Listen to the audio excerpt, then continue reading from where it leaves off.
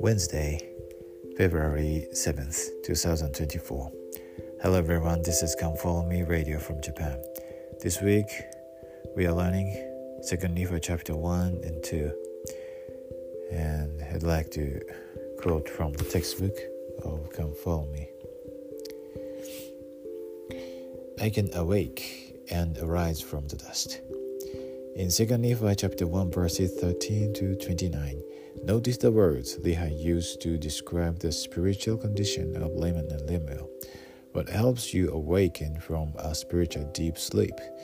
What helps you shake off the spiritual chains in your life? Think about Lehi's testimony in verse 15 and his invitation in verse 23. What message does Heavenly Father have for you in these verses?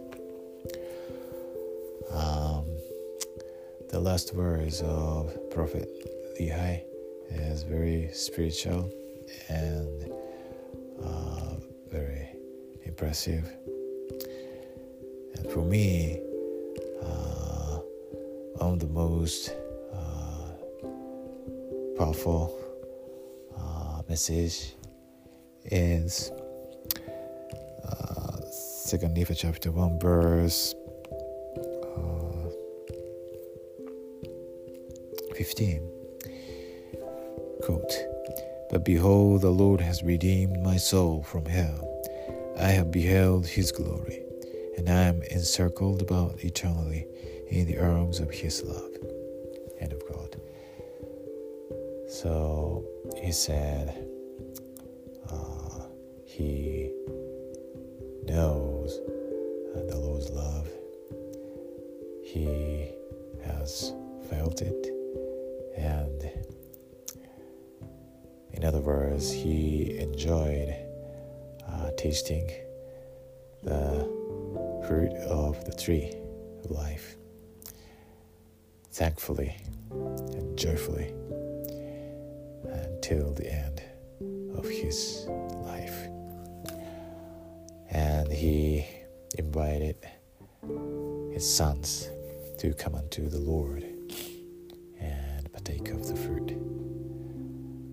That's a great example, and I really want to follow it, and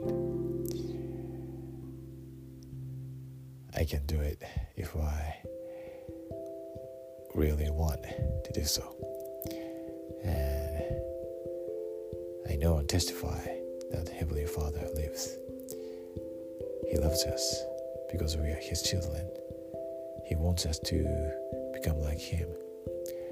That's a plan of salvation and the gospel of Jesus Christ. Jesus Christ is our Savior and the Redeemer. He lives. The Church of Jesus Christ of Latter-day Saints is his church, his kingdom upon the earth. Joseph Smith is the prophet of the restoration. The Book of Mormon is the word of God. President Russell M. Nelson is a nowadays prophet. If we feel Heavenly Father's love, we really want to repent. And also we can feel the greatest joy. I know and testify these things in the sacred name of Jesus Christ. Amen.